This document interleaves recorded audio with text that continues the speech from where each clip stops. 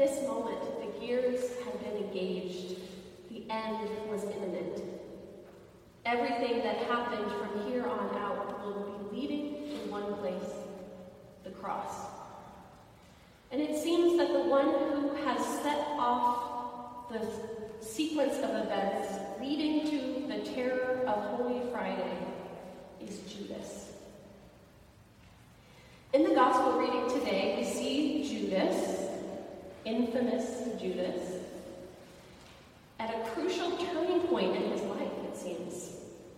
He's just made the decision to leave Jesus as a tight group of disciples in order to betray them, to trade Jesus' life for a bag of coins.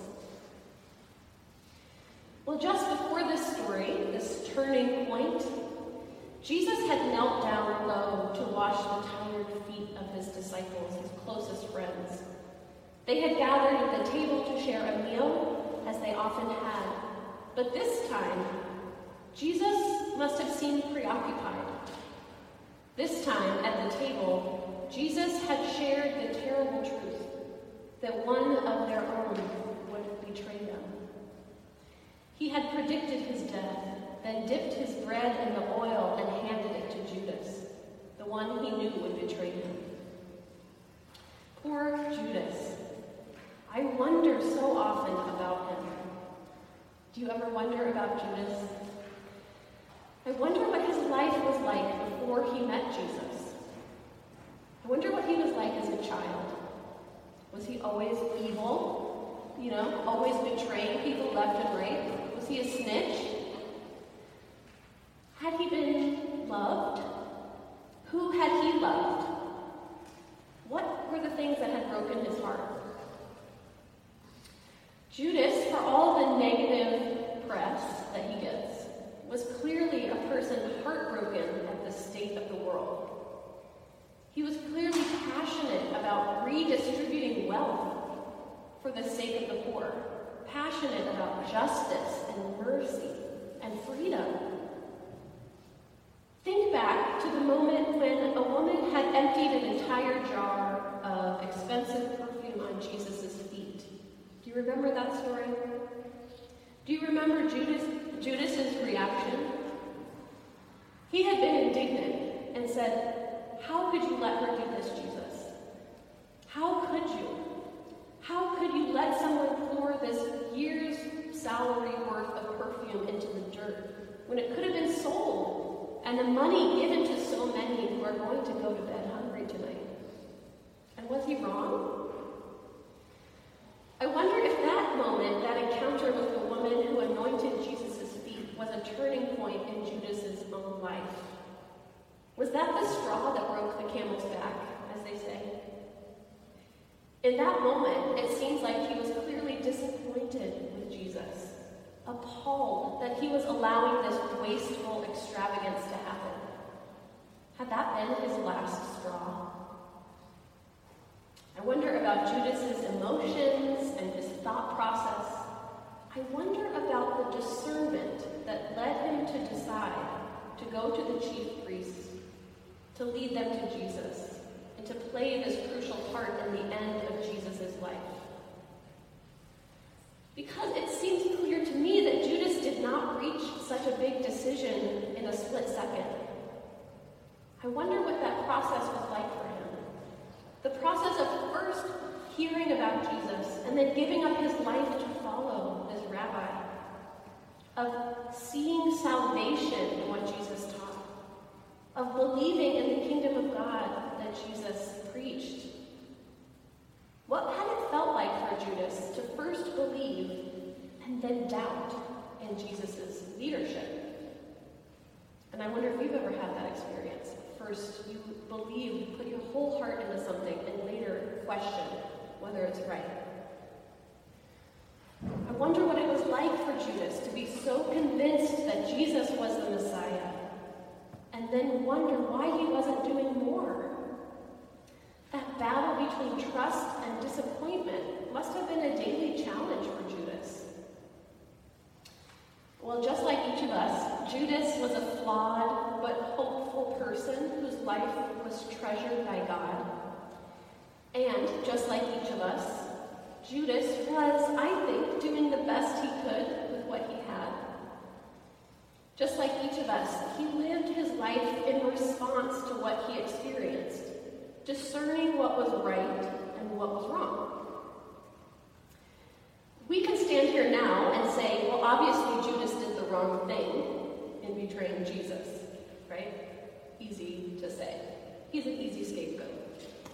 It's easy for us to stand here and make that judgment. And it's easy for the author of the Gospel of John to stand at least 90 years after the fact and look back on that moment and also label Judas as the evil one who betrayed Jesus. So we have these perspectives that let it be easy for us to cast judgment on Judas. But in the moment, do you think Judas thought he was doing the right thing? Wasn't he following a voice that he heard saying, this is not enough. Jesus isn't the Messiah who will free our people from oppression. He isn't the one we've been waiting for. The question posed, I think, in both of the readings today is this question that Judas was asking. How do we discern what is right from what is wrong? And more specifically, how do we know that a voice we hear is the voice of God? In pop Christianity, this idea of the voice of God is thrown around with little consideration. It's common to hear someone say, God told me I ought to do this, right? I prayed and God told me to decide this. It's even, I've heard someone said to me, God told me that what you're doing is wrong, right? Claiming that we know what God says. Well, I, for one, feel very nervous as soon as someone says, God told me this. I want to ask, how do you know? Right? How do you know? Because isn't it clear that two people can read the same Bible, pray to the same God, and hear very different answers to the same question? Does God just tell each of us what we want to hear? Does God speak so often in my life that God directed me to turn down this row of the parking lot so that I would get this free parking spot? Is that the amount, the level to which God is speaking to us? And really, it's dangerous to claim that we know what God says, because it's the ultimate power move. It's the ultimate shutdown to any conversation, to claim that I know what God wants. Think about this first story we heard today, which Johnny beautifully read and pointed out beforehand is very weird. Anybody else think it was weird? This is a story from the early church, as recounted in the book of Acts. And we have this story about Jesus' Jewish followers and how shocked they were to realize that God wanted even non-Jews to be part of the beloved community. So in this story, in this instance, how did God speak to Peter? Not a rhetorical question.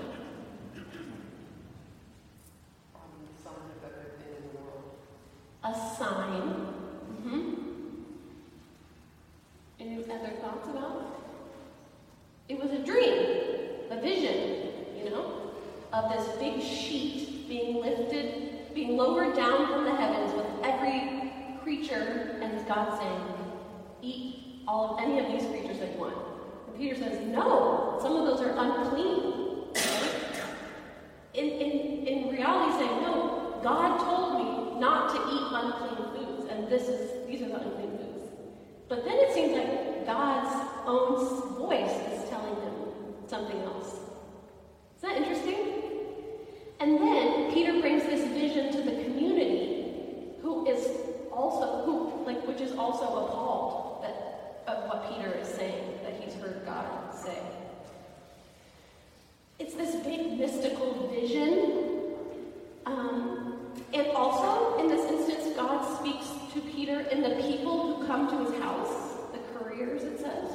and say, the Spirit, we were sent here to come bring you a message. And then another dream.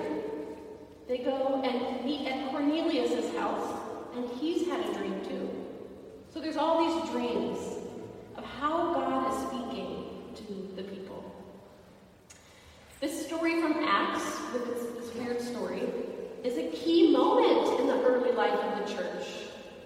If there had been debate before about whether non-Jews were to be baptized and included in the covenant of Jesus, now there was no question, right?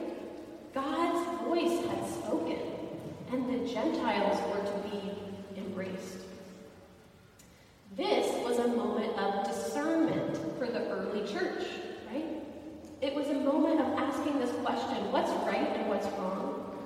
Who's in and who's out? And the church as a community made a decision about what God was telling them to do. This moment from the gospel is also a moment of discernment for Judas, who, when he turns away from his family in order to betray them, has made a choice, has discerned what he thinks is right. So how do we know what is right? How do we know what God is calling us to do? How do we know what is of God and what is not? Asking these questions is a spiritual practice called discernment. And Henry Nouwen, a beloved spiritual writer and teacher, says, discernment is a spiritual understanding and an experiential knowledge of how God is active in daily life.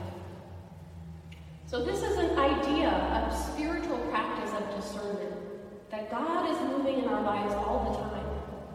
And our posture, our lens, what we might take on as a pair of glasses maybe, is discernment, that we might be able to discern where is God calling us to go in any moment. What is right, what is wrong? Who's in and who's out? It's a way of pulling back maybe from powerful claims like God said this, and more to a place of wondering about where God might be present and moving in our lives.